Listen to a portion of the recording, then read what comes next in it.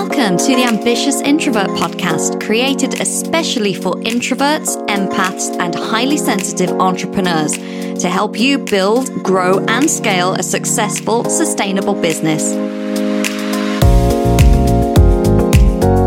I'm your host, Emma Louise Parks, business and mindset coach for ambitious introverts. After 17 years working as an air traffic controller, the ultimate fast-paced, high-stimulus, extrovert-friendly role, my mission now is to show introverts that they too can create big results and success because of who they are, not in spite of it.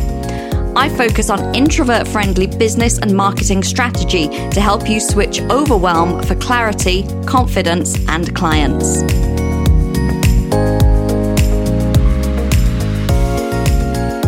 Hello, and welcome to this week's solo episode of The Ambitious Introvert. Apologies for my slightly husky voice. I am recording this on the first week of November, and any of you that follow me on social will know that I had a pretty bad bout of flu at the end of October. I was in bed for 8 or 9 days in total, and I've been up and about for just over a week now, but still really struggling with breathlessness and the cough. So apologies if I take a cough break, but feeling much better myself. But just one of those reminders really to us that definitely when I was in corporate, I would try to rush back so quickly from being ill. And now I'm much more able to listen to my body and really realized that I needed to rest for much longer. You know, the illness wasn't just when the symptoms had stopped. My body was still really tired. So it's been a week off client calls this week. So I've been able to take it easy. But just a reminder, listen to your body. Always.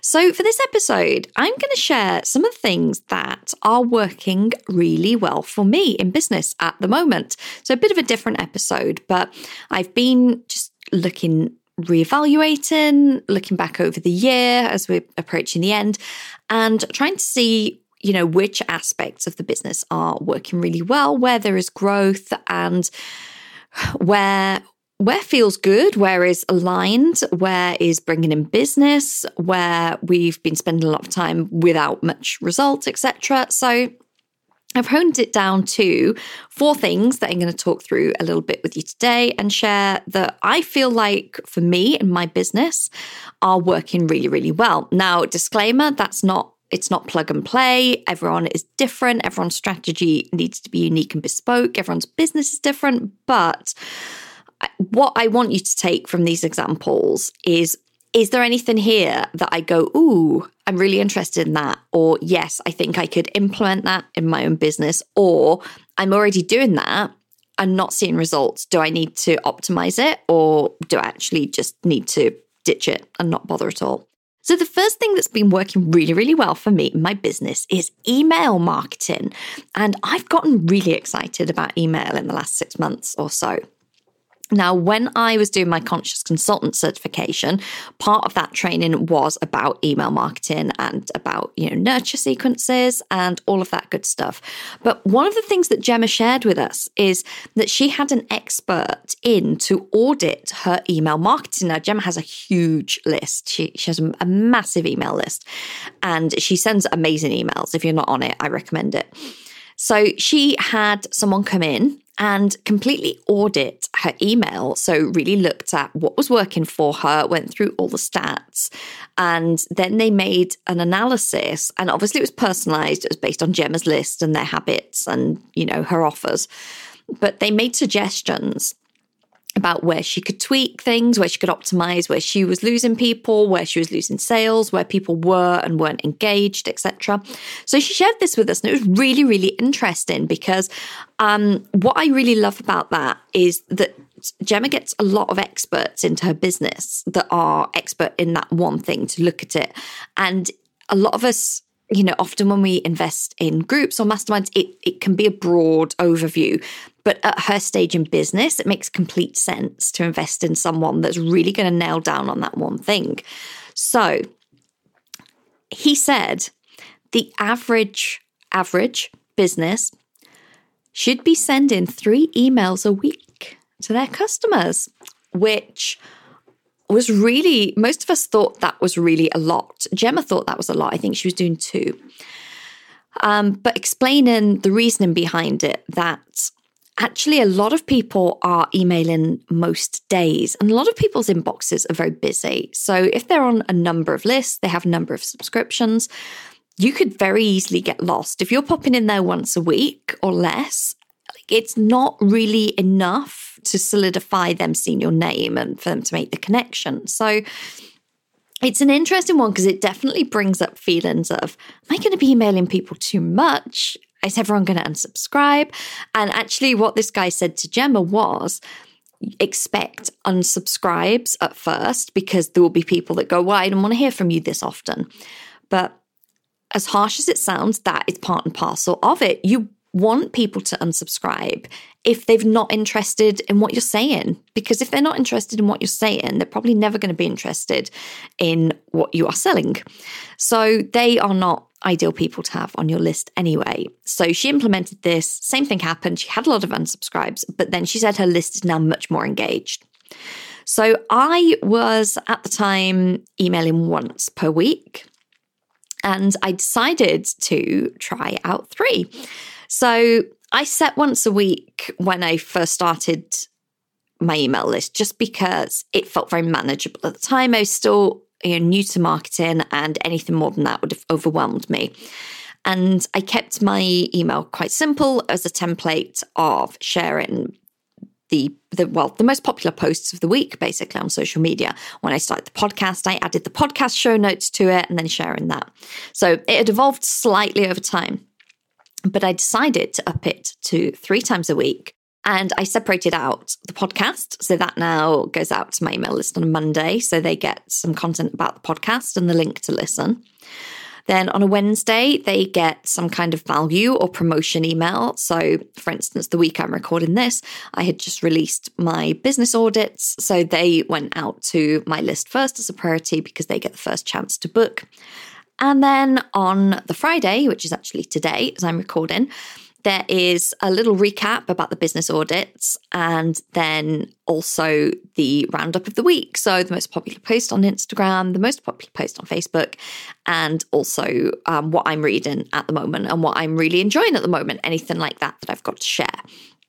So I decided to implement this about a month ago. And interestingly, I didn't have an influx of people unsubscribe. I think there were a few, but nothing remarkable. And the engagement rates have stayed pretty consistent. And I've actually made more sales from email in the last month than I had done before. So all of this to say, I think, don't be overwhelmed to think, oh my God, I've got to send 3 emails a week. What am I going to say? Like, start manageably and then build up if you feel that you have the capacity and the content and the value to share. For me, it was very easy now to send 3 really good value-packed emails a week that are actually relevant to my audience. So I'm totally happy doing that. But if you feel like that would be a stretch, then start with what you've got. Just make sure that what you're sending is really, really good value and that it's a cadence that you know you can keep up with. You know that you can manage that amount per week.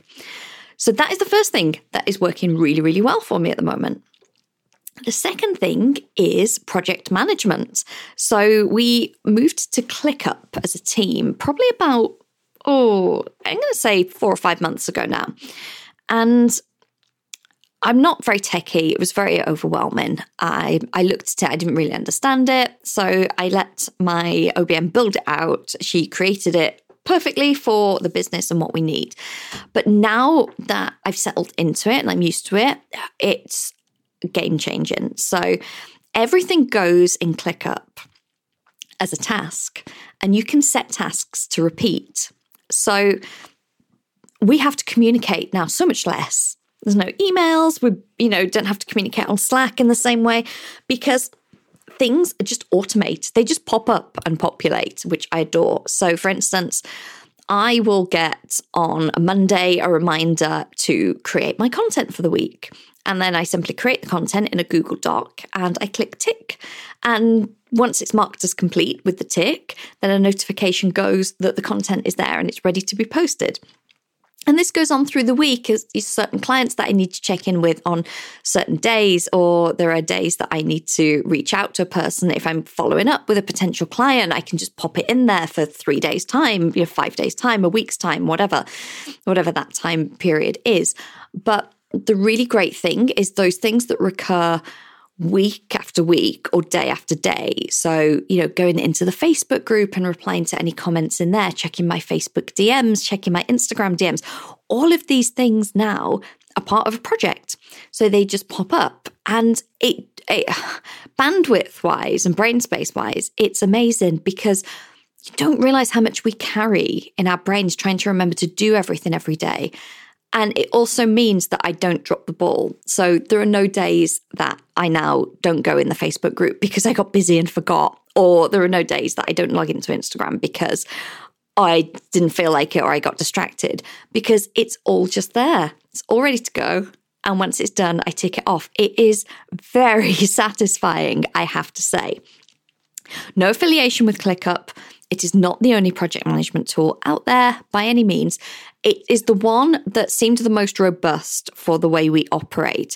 And it's also very, very good value. For quite a few months, we were able to use the free plan. And now we are on the plan, which is, I think it must be about $14 a month or something like that. It's like £10 something when it comes through on the bill per month. But we've been able to build up a content bank in there. Really, really recommend this. If you are in that stage as well, where maybe you're on the verge of outsourcing, but you're not quite ready to yet, but you need something that's a little bit more than a planner or a to-do list. My thoughts on to-do lists, if you listen to the show the other week, then highly, highly recommend automating all of these repetitive tasks into ClickUp. So number 3 of things that is going really well within the business is repurposing the podcast. Now, this is not something I did for probably about the first 7 or 8 months, other than the show notes. So the podcast was edited, the show notes were produced, and then those show notes got sent out as part of the once a week email, as it was. And they got used as one piece of content in the week as well. And I realized that I spent a lot of time and effort in producing the show, had some great guests, wanted a way that I could really highlight that, really make the most of the time and effort that I'd put into it and reach larger audiences as well. So the way I decided to do this was treat the podcast as my lead content. So this is where the most time and effort goes, is into producing the show. And then create the majority of my weekly content from that. So you may have noticed, especially if you follow me on Instagram, over the last maybe 3 months, majority of the content there has been repurposed from the podcast. So what's really great with this is it allows us to create some great graphics, pull quotes out from there that would otherwise get lost. It means that I can take these some shorter posts, I'm going to say, they're almost like snippets that are lifted from the podcast, but you don't have to listen to the podcast to be able to get value from them. And then I've been taking those, we've been doing about 3 a week, and sharing those as value posts in Facebook groups, sharing them on LinkedIn, obviously on Instagram. And the podcast growth in that time has been exponential. Like, what if I plotted a graph based on previous downloads as to where I am now? It just doesn't make sense. And I am convinced that it's because of this growth, is because of the exposure from taking these really valuable, like, short aspects of the podcast along with the link and a quote and sharing that in lots of places. So it's enough to pique people's interest to make them click and listen. Maybe you listening now, maybe you found this podcast in that very way. Maybe you're in a Facebook group and you found a nice post with a link and you thought, that sounds interesting.